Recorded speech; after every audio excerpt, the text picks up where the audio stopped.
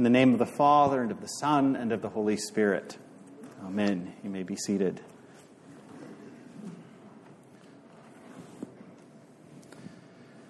In today's Gospel, St. Matthew tells us about a Canaanite mother. Her daughter was sick, oppressed by a demon, Matthew writes, which could mean she was actually suffering from some kind of demonic activity. It could mean something like epilepsy or seizures. The Greek term for that literally means moonstruck. And they thought it had to do with all sorts of divine and semi-divine or demonic things. But whatever was wrong with this girl, it was clearly something that was awful, and her mother was desperate for her to be healed. I expect she had exhausted every one of her options, that she'd been to doctors and witch doctors and priests and temples. In Sidon, there was a temple dedicated to the Phoenician god Eshmun, a god of healing. Interestingly enough, in light of the exchange that takes place between this woman and Jesus and the topic of dogs coming up, modern archaeologists, at least some, think that dogs had a sacred place in the ceremonial and ritual of Eshmun. I expect she went to that temple and sought out the priests there. It was devoted to healing, after all. That would have been normal, and not to mention the expected thing for her to do as a Canaanite, a Phoenician. And I expect when she went to the temple, her hopes were high. Surely this God of healing could do something for her daughter. But nothing. And the seizures, or whatever it was, continued, and this mother grieved for her daughter. I think as parents, most of us can identify on some level with this mother's desperation for her child. When our children are sick, we grieve for them, we pray for them, we want them to get better, and it's frustrating and tiring and discouraging when no matter what we do, no matter who we take them to, no one seems to be able to do anything. Sometimes we may even feel as though God has let us down. Or we heap guilt up on ourselves, thinking that maybe it's our faith that's lacking. I expect in some way that's how this woman felt. The doctors couldn't do anything. The priests couldn't do anything. She prayed and her gods were silent. I expect she was utterly discouraged. And then one day, she hears about a Jewish rabbi traveling through the neighborhood, Jesus. And she's heard of him time and time again these last couple of years. Maybe she knew a few Jewish people who lived in the region, and she'd heard them talking about Jesus. How he'd been traveling around Galilee, restoring sight to the blind and hearing to the deaf and healing the sick, and, most importantly, casting out demons. Jewish people, she knew, said he was the Messiah, a prophet, maybe somehow even the God of Israel himself. People called him the Son of David, the king who would come and one day sort out all of Israel's problems. Living in close proximity to Jews, I expect she knew at least a bit of their story. She knew a little bit about their God. And as far as she could tell, he wasn't much better than her gods. His people hadn't heard him speak in hundreds of years. He didn't seem to care about his people any more than her gods cared about her. I mean, after all, Jew and Phoenician, Canaanite, Syrian, whatever, all alike, they were living under the boot of Rome. Their gods didn't seem to care. But now, it looked like the God of Israel was waking up. Now he was speaking and acting through this Son of David, this Messiah, this Jesus man. The God of Israel had, so the Jews claimed, he had made promises to his people through the prophets 1,000 years ago. Nothing had ever come of them. And so, like everybody else, If the chance came up or the opportunity came up, she mocked these Jews. Where's your God? You think you're so special?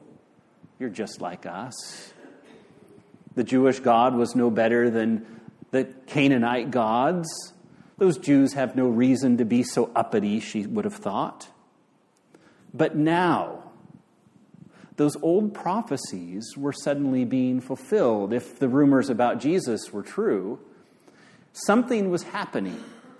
Something she couldn't say about her own gods. And so she followed the talk and she followed the rumors until she found this Jesus in the countryside. If her gods wouldn't help her, maybe the God of Israel would. So look at Matthew chapter 15, beginning at verse 21. Look at our gospel lesson again. He writes, Jesus went away from there and withdrew to the district of Tyre and Sidon, just outside the boundaries of Israel. And behold, a Canaanite woman from that region came out and was crying, "Have mercy on me, O Lord, Son of David. My daughter is severely oppressed by a demon." So I expect she was excited when she actually found him. The rumors that he was nearby were true. Jesus and his disciples maybe had a little camp set up in the country away from everybody. I mean, that made perfect sense. Jews and Gentiles weren't supposed to and usually didn't mix. And as she approaches from a distance, she sees Jesus is sitting there teaching his disciples, talking to them about something. Probably wasn't the most polite thing to do to interrupt, but she didn't care. Her need was urgent. She calls out to get his attention. His disciples look, but it was like he hadn't heard her. Jesus just kept on with his teaching. So she called out again, and she called out again. She knew he heard her, but he ignored her. Finally, she was right there, and she cried out. Matthew puts special stress on the urgency of her cries. She cries out, "O Lord, have mercy on me. Son of David, deliver my daughter." Now, she knew that as a Canaanite, as a Gentile, she didn't belong there any more than a Jew belonged in the temple of Eshmun in Sidon.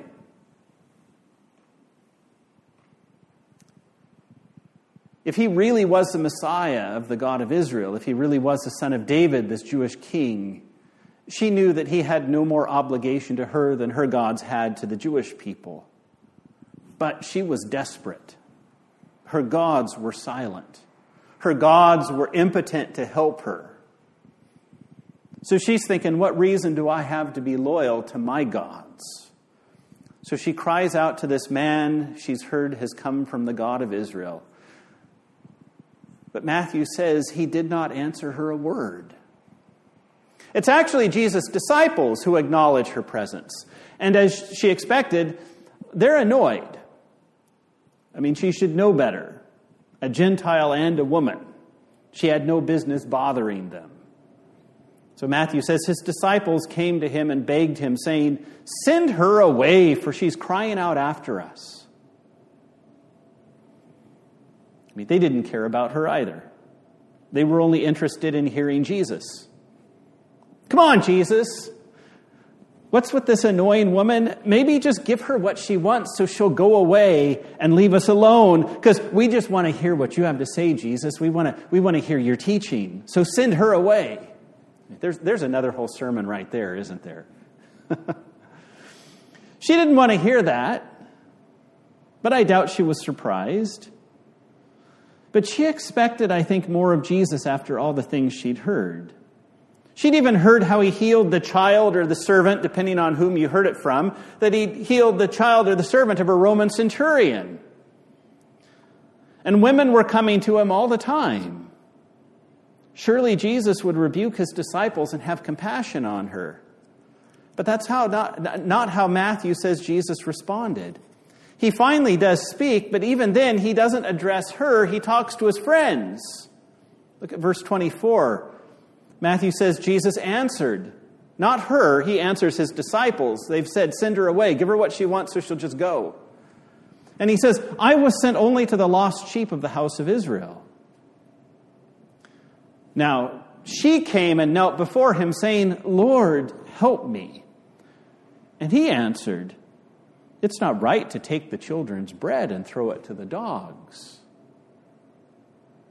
Ouch. We might say that doesn't really sound like Jesus, right? Did Jesus really start out by ignoring her?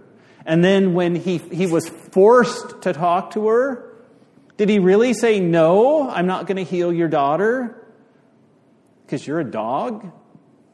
My blessings don't belong to you. You have no right to them"? He did. There's a reason why this is often said to be one of the hard sayings of the New Testament. And there is a good explanation, and I'll get to it in a bit. But first, Matthew tells us just how persistent she was. Jesus says, "It's not right to take the children's bread and throw it to the dogs." And she says, "Yes, Lord, yet even the dogs eat the crumbs that fall from their master's table." I think maybe this is when Jesus finally gave her a bit of a smile. He wasn't really a jerk. There was a reason why he acted the way he did and said what he said. I mean, you might say he was testing her, but I think more importantly, you could say that this was another one of his acted out prophecies that said more than words ever could about the nature of his ministry and just who he was as the Lord's Messiah. He took every opportunity to communicate that. He wasn't just going around doing magic tricks or giving people whatever they wanted. Everything he did was about revealing himself and his mission and what God expected of him and of his people.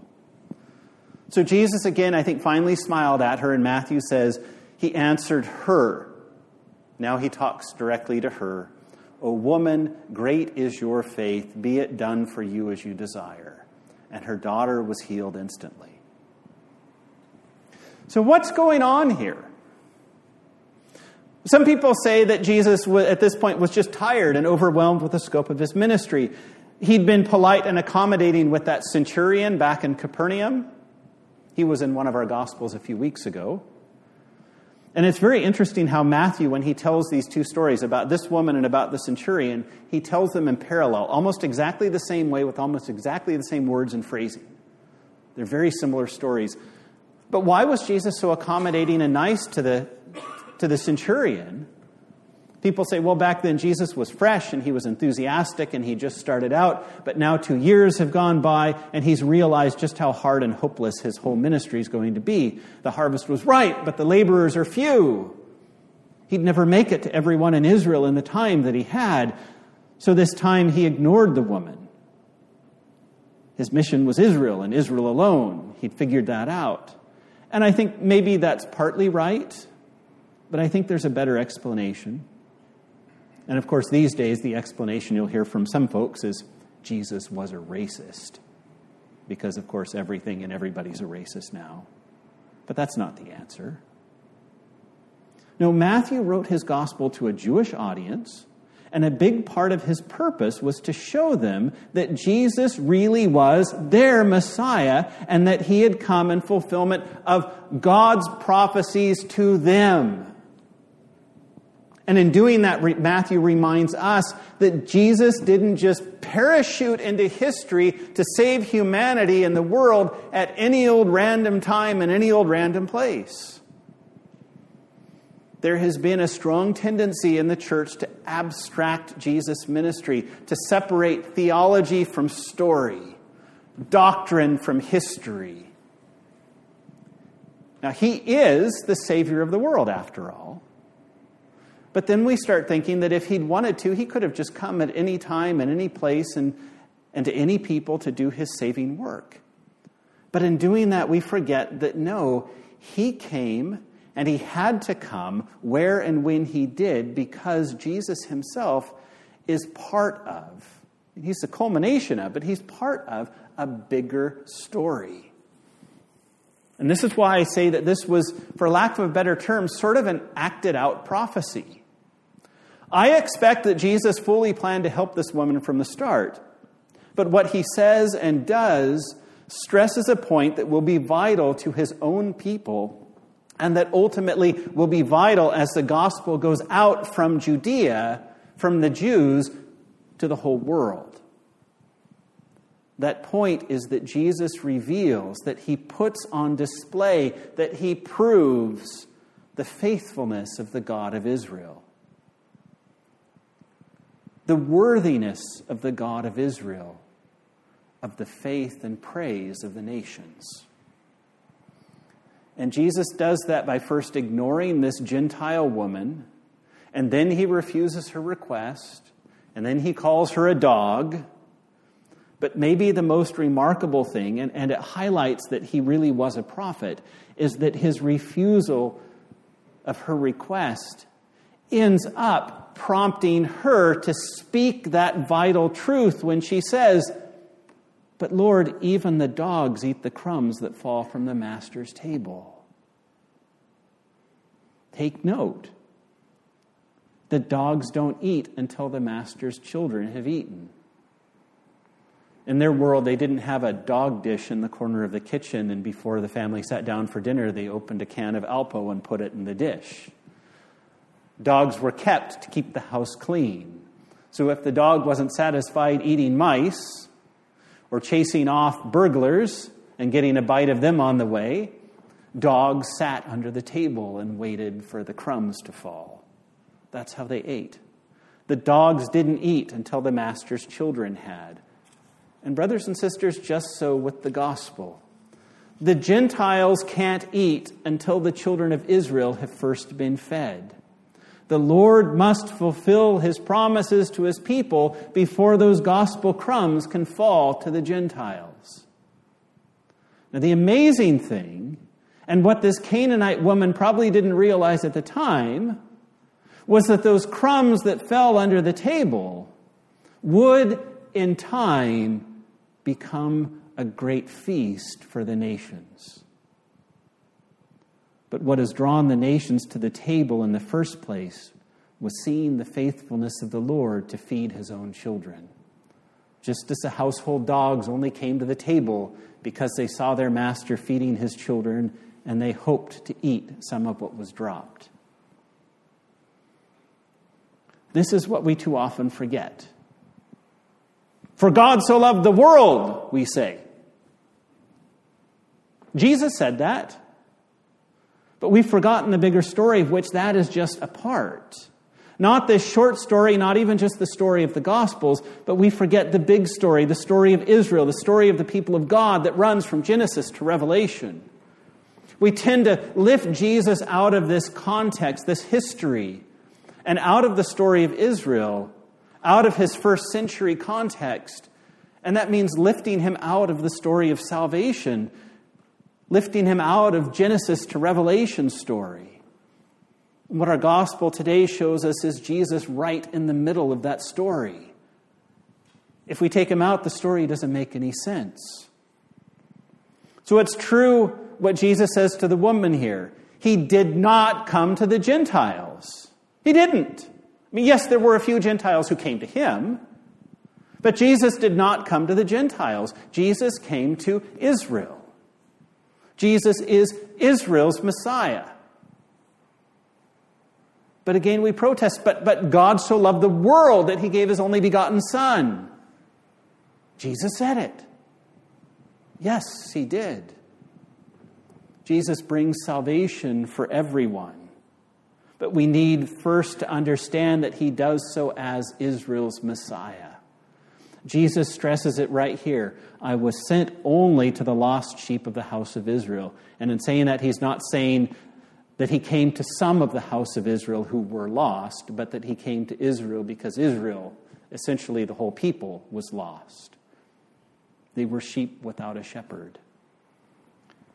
Jesus came to bring the kingdom that had been promised to God's people through Abraham and through David. And he did it to fulfill the Lord's promises, to show the Lord's faithfulness. There were aspects of that kingdom that were new and different, yes. But Jesus' kingdom is built firmly and immovably on the covenant and the promises the Lord had made with Israel down from the ages from Abraham's time. He'd called Israel to be his people. He'd promised to be their God. He'd rescued Israel and set her apart so that he might show her his blessings and give her his word. And he did it all so that, remember, so that she could then share that blessing and share that word, so that she could be a light to the Gentile nations. God reveals himself through his people, so that the world would see God in the midst of his people and be moved to come and give him glory at the amazing thing that they saw there. God fed his children and fully expected crumbs to fall from the table. Remember that Jesus stressed in the Sermon on the Mount that he had come not to abolish the law, not to abolish anything God had promised or covenanted or established with Israel, but to fulfill it. Jesus didn't come to do away with Israel. Many Christians down through history have said that because of Israel's faithlessness, God cast her aside to start over with the Gentiles in the church. Absolutely not. And then on the other extreme, you've got folks who think Jesus coming put Israel on hold while the Lord saves the Gentiles and the rest of the world and builds a church. Some even like to say that Jesus is not Israel's Messiah. That's heresy, by the way. Eventually, they say God will be finished with the Gentiles, the church will be completed and then raptured out of the world. And then the Lord will pick up where he left off with Israel. That's wrong too. Jesus didn't come to abolish the idea of God electing a special people, nor did he come to divide the people of God with Israel on the one hand and the church on the other. From day one with Abraham, God had made clear that his restoration of the world, his restoration of humanity, was going to happen through Israel. Israel may have made a lot of mistakes, fallen into idolatry, failed to live the law, failed to be a light to the nations, but the Lord didn't give up. The church isn't his plan B implemented when Israel, plan A, failed. The Gentiles did and still do need deliverance from sin and death just as much as Israel ever did. But again, God's plan was always to work through this people, Israel, and so the ministry of the Messiah had first to be for them. Israel had misinterpreted the message that she'd been given long before. Some people in Israel had even abandoned it almost entirely. And so if Israel was going to be the Lord's means of bringing life to the world, Jesus had first to call her back to the Lord. Jesus had to make a faithful Israel. Not to do so would be for Jesus to deny the Lord's promises and to make a liar of him. And if the Lord was unfaithful to the promise he'd made to his own people, well, what reason would the Gentiles ever have to take notice of him? He'd be no different than their own gods. He'd be no different from Zeus or Isis or Odin or Vishnu or the Great Spirit. In fact, what we see Jesus doing, and especially so in the middle portion of the Gospels between his birth and his death and his resurrection, what we see him doing is taking on the role of Israel himself. In Daniel, the Son of Man character represented the people of God. But in Jesus' ministry, we see the Son of Man again. But now he's taking that role on, embodying it himself. In his birth and in his ministry, we see him taking on the role of that great Davidic king, the son of David. And as his ministry unfolds into rejection and suffering and death, we see him taking on the role of Isaiah's suffering servant. Again, these are all roles that the prophets ascribed to the people of Israel. But one by one, Jesus takes each of them up himself. Brothers and sisters, understand this important point. Jesus is Israel. He embodies her inheritance. He embodies her mission. Where Israel had failed to be faithful, Jesus is faithful without fail. Even as he dies, he faces the very same death that the Jewish revolutionaries would face a generation later, and for the very same reason. He challenged Rome as king of the Jews. So Jesus came as the embodiment of Israel, of the people of God. And he came as Israel to show God's people a new way of being Israel. A new way in which the people would fulfill everything the Lord had promised and everything the Lord had ever called Israel to be. So this is why Jesus came preaching repentance. The people had to let go of their misconceptions of what it meant to be God's people. Whether that was the hope of some for violent revolution or the hope of others that, if we're just obedient enough and enough of us are obedient enough, then the Lord will finally come and send his Messiah and he'll rain down fire and brimstone on the Gentiles and bring his kingdom. As the promises were fulfilled in Jesus, it did not nullify God's plan to bring life to the world through Israel. What it did was reorient Israel around Jesus himself. It created a new Israel, not now based on blood and genealogy, not based on circumcision or Sabbath keeping, but on faith, and specifically faith in Jesus the Messiah. Israel had been born as a people when they followed the Lord in faith through the waters of the Red Sea and were rescued from Egypt. In Jesus, Israel is born again. But this new Israel is born of all those who follow Jesus in faith through the waters of baptism. Jesus offers a choice. As he fulfilled the covenant, those who repented and reoriented their lives in and around him, those who found their lives in him, became part of that new way of being the people of God, centered in Jesus. But Jesus warned that those who reject him, those who refused him, they'd be cut off. And when he said that, he was speaking to the biological children of Abraham. The axe was set to the root of the tree. The branches that refused to bear good fruit would be cut off.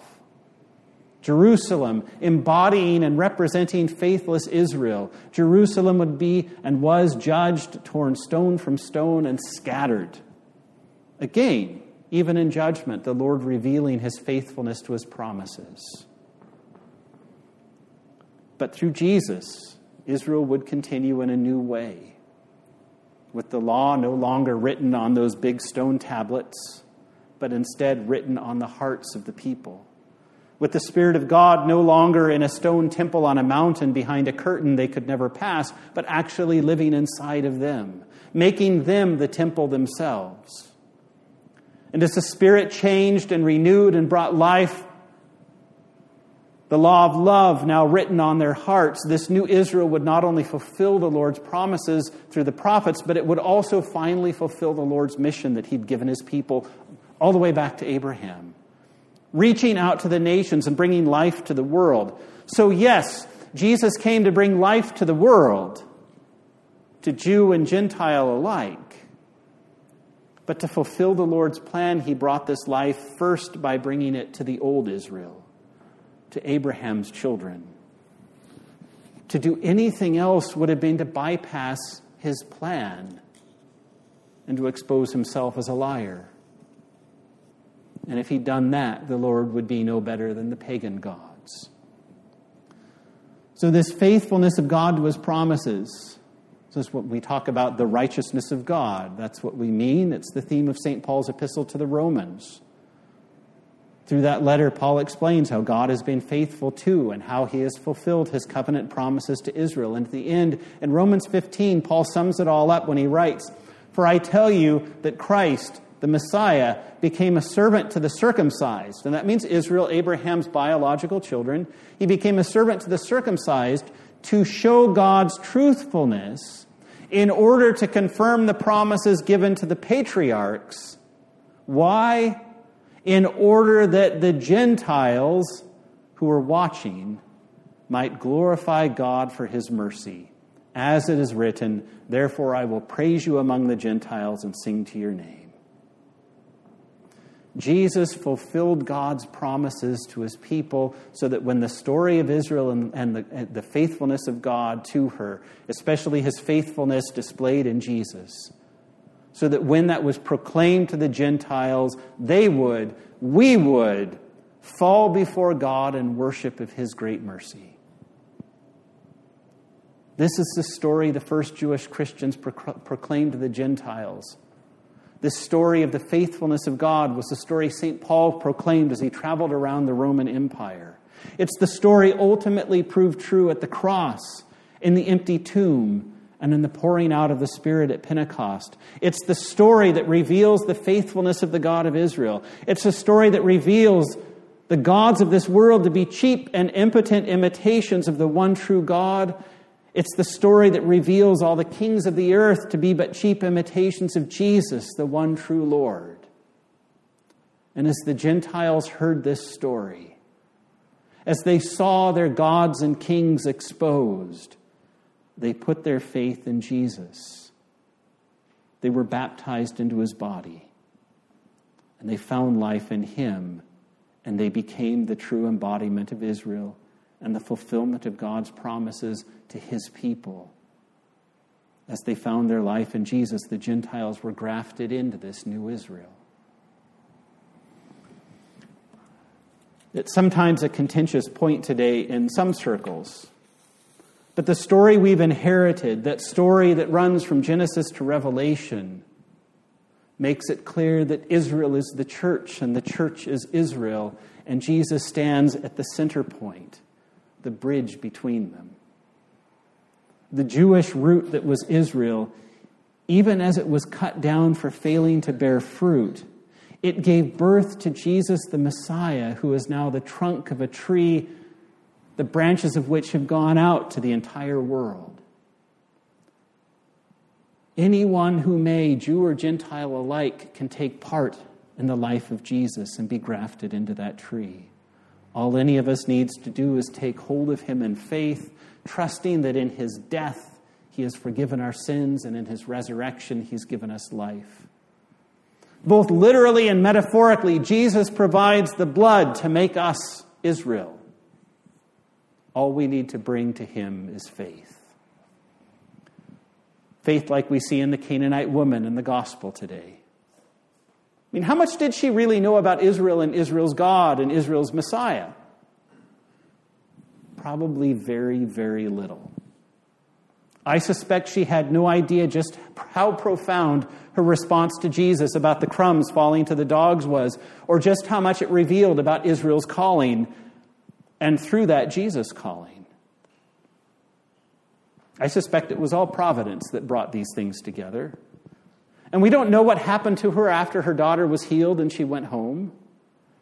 But I do have to think that when the good news of Jesus' death and resurrection spread from Judea out across Palestine, everything about that conversation she'd had with Jesus suddenly came into razor-sharp focus. And that she believed, not just in a traveling miracle worker or a traveling prophet, but in Jesus, the Messiah, who brought life to the world and who changed everything because the God of Israel so loved everyone. She believed because in Jesus she had met the one true God, and he exposed as false every god she'd ever believed in. She saw them then as a poor mockery of the God who was faithful. And in that, she was no longer a dog. She began by eating the crumbs, but was, I expect, suddenly surprised to find herself feasting at the Lord's table, a beloved daughter of the King, and now part of the great story herself. And just so with each of us, brothers and sisters. We have heard the good news about Jesus. The cross and the empty tomb have shown us the faithfulness of God, and we have believed. He welcomes us to his table this morning. We who once were not worthy so much as to gather the crumbs that his children dropped. We who were once dogs, he now invites us to feast as his children. Here at the table, we see the faithfulness of the God of Israel revealed in Jesus. Here we see that he and he alone is worthy of our glory and praise. Here we're reminded, if we've been tempted to flirt with the false gods and false kings and false ideologies and systems of the world, here at the table we're reminded again to set those false gods and kings aside, as the gospel once again shows us that only God is worthy of our praise and our faith. And here again we are exhorted to go out and to proclaim the cross and the lordship of Jesus, the good news to the world so that one day the knowledge of his glory will fill the earth as the waters cover the sea. Here we are reminded of the faithfulness of God. Here we come to give him praise, and from here he sends us out to make him known. Let's pray. Heavenly Father, we thank you for the gift of faith by which we have been grafted into your Son, Jesus, and in him grafted into your people, Israel. We were stones, but by the gift of faith you have made us children of Abraham. We were dead wood, but by faith you have grafted us into the living vine and caused us to bear fruit. We were mangy, unclean dogs, but now you have made us your sons and daughters. Strengthen that gift of faith in us, we ask, that as we live in hope of your future, we would live in such a way, bearing the fruit of the Spirit and using the gifts you've given us to proclaim your glory. Strengthen our faith and enrich our ministry that we might be the blessing to the nations you have called us to be, holding high the light of Christ and proclaiming boldly that Jesus is Lord. Amen.